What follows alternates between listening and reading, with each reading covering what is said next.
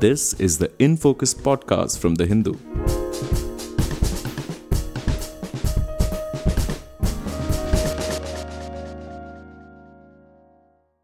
Hello and welcome to another edition of the In Focus podcast. I'm your host G. Sampath. Over the past few weeks, Europe has been reeling under a heat wave with temperatures soaring past the 40-degree mark in many parts of Western and Southern Europe. One major side effect of the extreme heat has been the sharp spike in incidence of wildfires. Countries such as France, Spain, Portugal and Greece have reported hundreds of fires, and thousands of hectares of lush forest lands have been destroyed, and a great many have had to be evacuated, that too at very short notice. So what exactly is the relationship between the heat waves and forest fires? Does a spike in temperature necessarily trigger forest fires and wildfire? And could these fires have been prevented? And how is Europe's drought situation related to the ongoing heat wave? We explore all these questions and more in this episode of the In Focus podcast. And our guest today is Dr. Kirsten Thonecke from the Potsdam Institute for Climate Impact Research, Germany. Kirsten, thank you so much for joining us. Thank you for having me. Kirsten, to start with, the general question on this entire debate about Europe becoming a global hotspot, so to speak, no pun intended, for heat waves. And people are speaking of Europe as having become some kind of a heat dome, quote unquote. So what does this actually mean, and how does something like this happen? Because some people are saying that Europe is heating up, or rather warming up much faster than the global temperatures are warming up because of climate change. Is that the case? Yes, this is fully the case. Europe sits between the Saharan desert and the Arctic North. So the Arctic is warming much faster and much more than the rest of the world. And so this weakens our west wind circulation. So we need this jet stream to bring us a break from warm episodes and bring us precipitation in. So right here in Central Europe, in Germany, we have temperate climate. So we are used to have a couple of days with warm, dry weather maybe. And then a next weather system comes in that brings a relief with rain.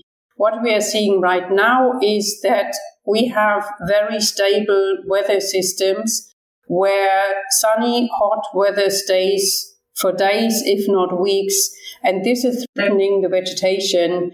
And in the Mediterranean, it is accelerating the regular seasonal drought conditions that they have over their summer.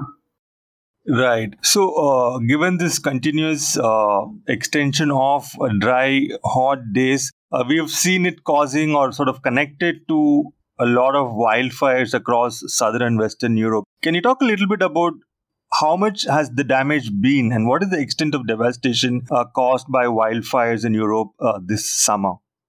This summer has seen very special conditions.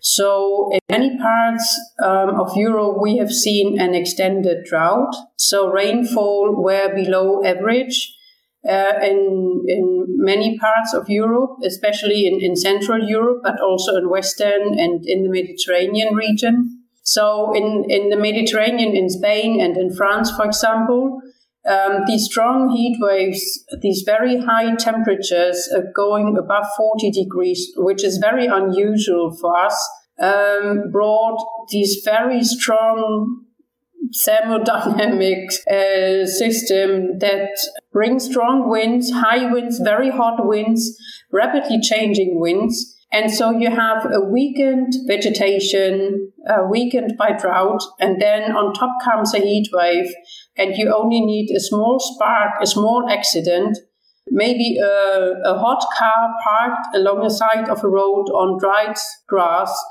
and that can cause, or a cigarette thrown away, and this can cause fires. And because of the winds, and because it's so hot, this fire increases rapidly within a few hours. So it is really an exceptional situation. Unfortunately, what we know so far from the fires in France along the Atlantic coast is that they were set by arson or deliberately. So people somehow had the idea to set fires.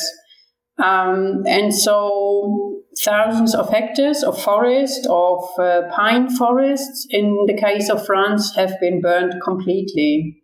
In the case of Spain, what is unusual there is that the fire season started earlier, and the amount of fire that was burned in single fires was much bigger than usual. So we have fires, 2 extreme fires that burned for weeks, and they burned 20,000 hectares in one single fire. So this is really big.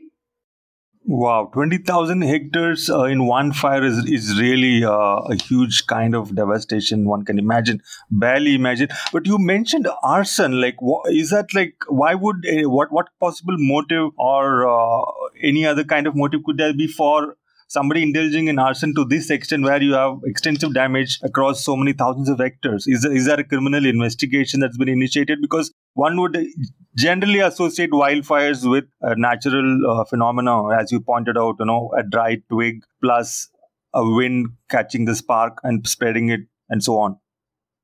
Most of the fires in Europe are caused by humans, either due to negligence, because somebody wasn't paying attention or didn't know about the risk, and people setting fires on purpose. And for those where they have the suspicion, like in France, they set those fires intentionally, there will be a criminal investigation. And also in the case of the fires in Spain, after the fires have been extinguished, there will be a criminal investigation as to find out about the cause of the fires and what the motivation is. We as scientists, we try to understand for many years now, why do people do this? And we haven't really come to a good conclusion to explain this phenomenon on arson.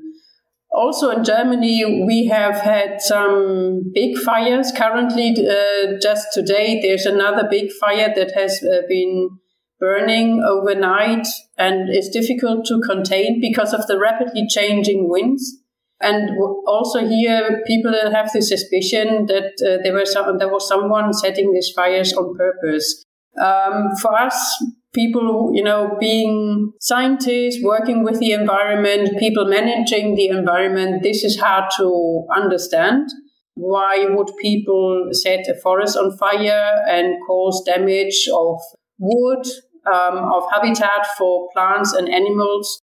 Yeah, so this is hard to understand, but we know it is happening, and the criminal investigators very often can make sure it was arson. Often they don't find the suspect, but this is what is happening. What makes it special is this year is that these strong winds and these very hot temperatures that make those single fires very rapidly a very extreme fire, so that the firefighters very rapidly, reaching their capacity of firefighting.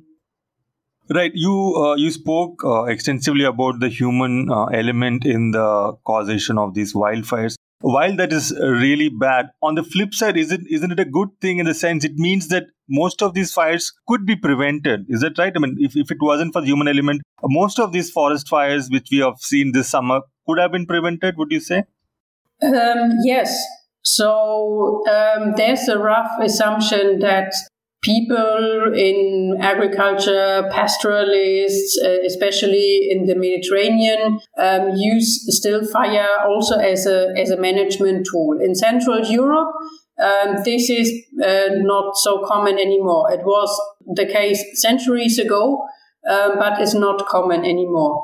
So we distinguish these, where we say this is management fires, from these arson fires. And currently we are running a research project which is called Fire EU Risk, where the European Commission, who's funding this research project, wants to find out options and practices that can help to prevent these fires, because especially under these heat waves, it is very important that the population is very careful in trying to avoid as much of these fires as possible, because they bring the most damage, the most ecological damage to the forests and also to the shrublands. Right. How would you compare the fires in Europe with those we have seen in recent times, say in Australia and in Canada? Like, are they similar? I mean, as a scientist, you must have had an occasion to study and compare and so on. So were they similar in causation, form, impact, and so on, or are they different kinds of wildfires in other continents? This is hard to compare because we talk about different ecological conditions. So we cannot really compare it to Australia, even though maybe some of the vegetation could be compared to our climate conditions to what we know from the more dry, warm parts of Europe. But in Australia, there are natural species of eucalypt forest and so on. So it's very different. And also the causation and difference in climate condition of these big fires in New South Wales in the last years, they caused extreme fires. There were dimensions bigger and more intense than what we have seen here in Europe. So in Australia, the area we talk about thousands of square kilometers. We talk about 20% of the temperate Australian forest being burned. Single fires were dimensions bigger. And also now studies are coming out that the biodiversity is still badly damaged. So it's difficult to compare. But for each region, be it Australia, Canada, California, Mediterranean Europe or Central Europe, what we see is relative to the fire regimes that they had. These fire incidents, these extremes, have become more extreme. In terms of the area that they have burned, they were high-intensity fires, more intense than they used to be, and the environmental damage to biodiversity, to the health of the people, was also much bigger than it used to be. So each region is developing and changing individually with its fire regime, but for each region we see more extremes coming out. And this is the new quality that we are seeing right now across the world.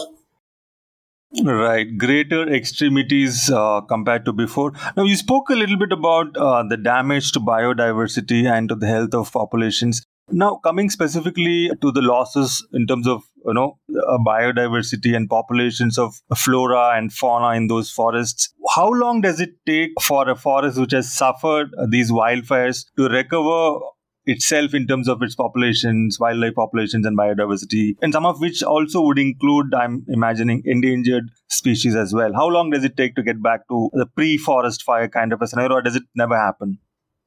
Again, it depends where you are. So rapidly resprouting eucalypt forests that are used for paper production, for example, in Portugal, they grow back very rapidly. And from just visual inspection, after 5-7 years, it's hard to see a difference.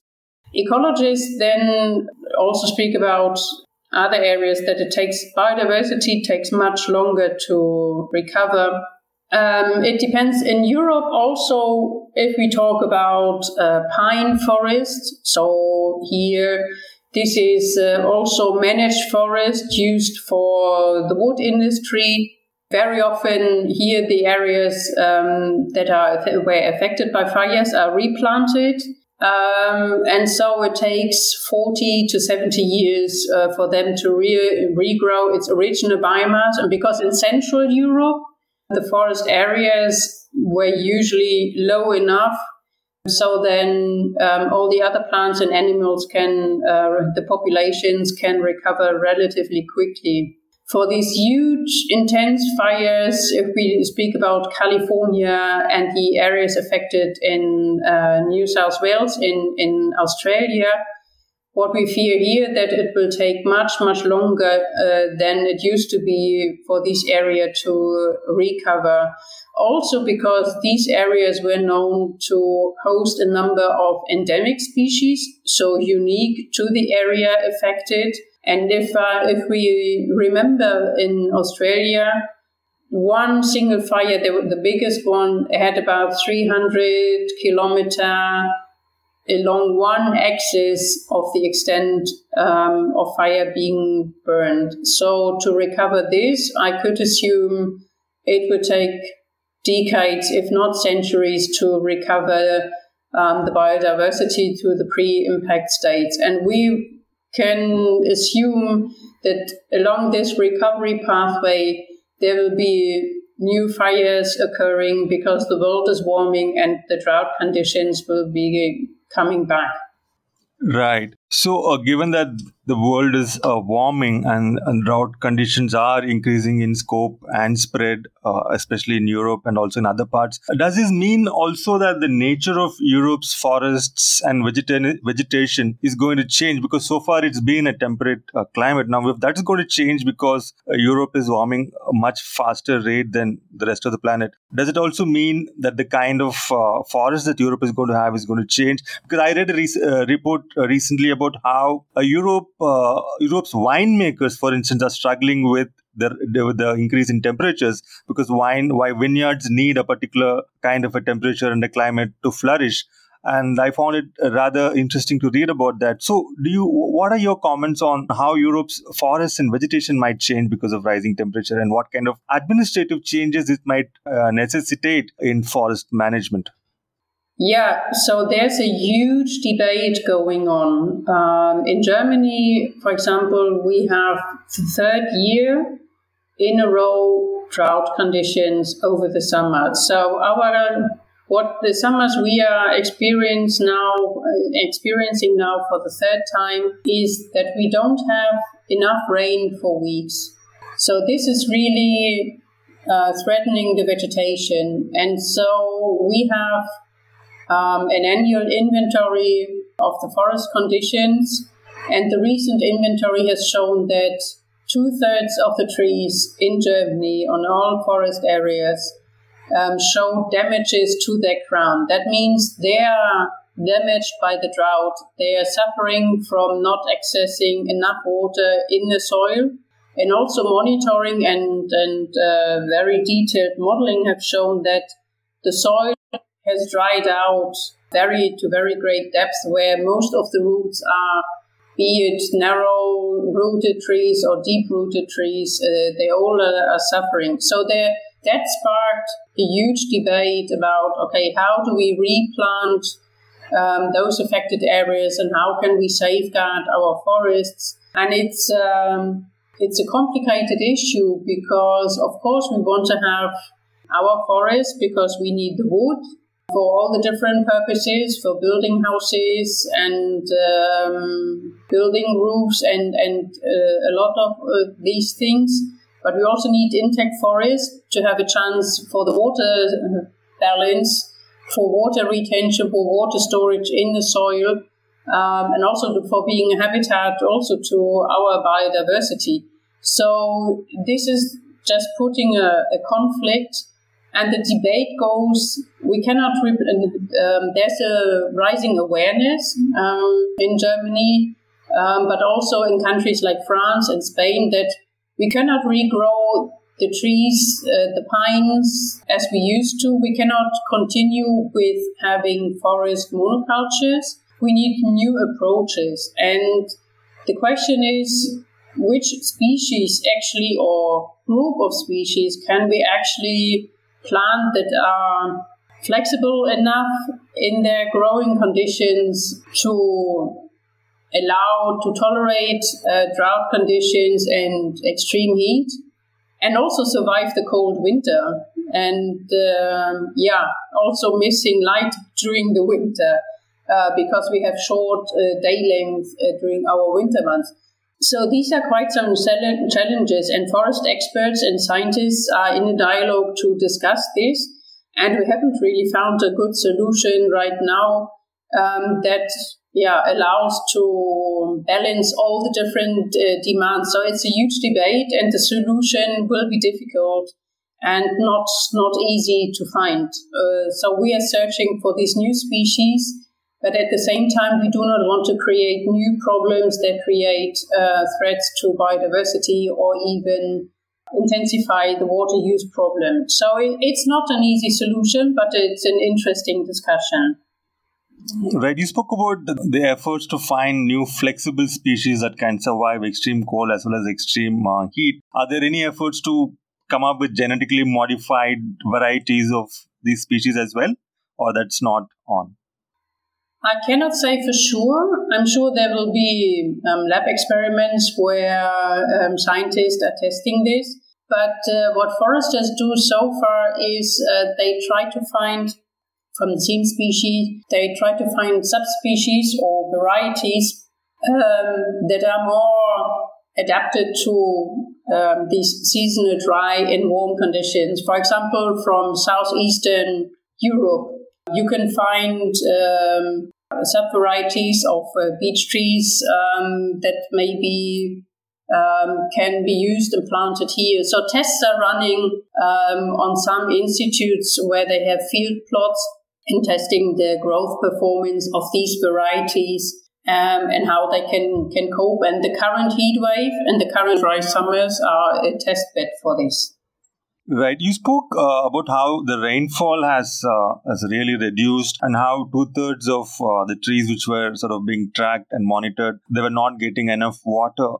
And one never imagines Europe as a place where there might be a water crisis. But given 3 years of drought, especially in places like Italy, for instance, and also Germany you spoke about, is Europe heading for a period of water scarcity or water crisis? This is what we fear is happening because we have, say, for example, in Potsdam, our area, we receive 500 millimeters of precipitation on average.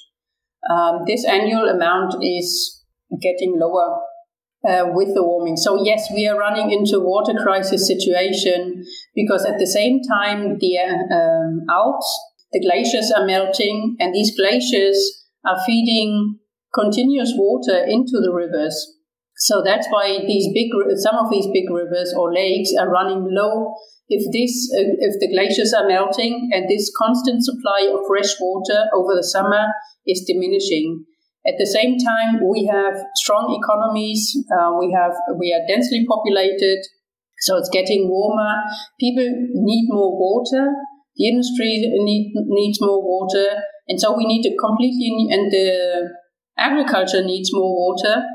So we need water management plans to accommodate to these new conditions. And there's also the need for raising awareness that this needs to be done much quicker than we anticipated before. Right. Question, we are running out of time. So one final question before we wrap up this episode. I'm just curious, how are people in Germany reacting to the challenges posed by these extreme heat waves? We spoke about wildfires, we spoke about drought. We couldn't really get into the challenges of urban living. But then one of the reports which has created a buzz in countries like India, for instance, especially in the context of the Ukraine crisis, is Germany's, one of your ministers saying that we are going to explore domestic coal as an option in lieu of the ban on Russian oil and gas. So isn't this a climate worsening option? And how is this being received in Germany domestically? Well, as a scientist studying climate impacts and studying how vegetation, fire, and also biodiversity is changing or threatening our habitat where we live in, our natural habitat, our environment, I'm worried about the renewal of fossil energy from coal power plants because of the international message that it sends. I understand the political pressure that something has to be organized so that the country is prepared for the next winter. So this is a difficult situation. What we would rather need is, and I think the government is pursuing this strategy still, that we need to decarbonize, defossilize our economy and our private energy consumption, because all this will come back, these heat waves, these extreme droughts. Our emissions are still rising, and so we need alternative energy sources for heat, for energy supply. And so we need to find other renewable energy sources, expand on solar energy, wind energy, but also using thermal energy, all good technologies to, that are developed and pose alternatives to fossil fuels, because the impacts will get worse. The heat waves will become more often and increase in intensity, and the environmental damage will be much worse. So we are in a critical decade, and the current heat wave tells us a lesson and sends us a sign, a warning, that we need to act now and immediately, and we need to do everything we can to reduce our CO2 emissions and, well, in that sense, our carbon footprint. Right, you are absolutely right there. Most people who are following the climate debate based on scientific research would agree, I guess. I think we are in a very critical decade. The heat waves are going to get more frequent, and the damage from the heat and related effects are going to be more challenging as we go forward. In India especially, we are following the developments in Europe with close interest, because Europe and Germany in particular has been at the forefront of climate research and the debate as well. And I think Potsdam Institute also has been at the cutting edge of climate mitigation research and so on. Thank you so much, Kirsten, for sharing your insights and comments on this ongoing debate and phenomena in Europe and elsewhere. Hope to have you back again at some time soon. Pleasure talking to you. Pleasure talking to you as well, and thank you for this opportunity to talk. Thanks, and have a good time. In Focus will be back soon with analysis of the biggest news issues. In the meantime, you can find our podcast on Spotify, Apple Podcasts, Stitcher, and other platforms. Just search for In Focus by The Hindu. We'll see you soon.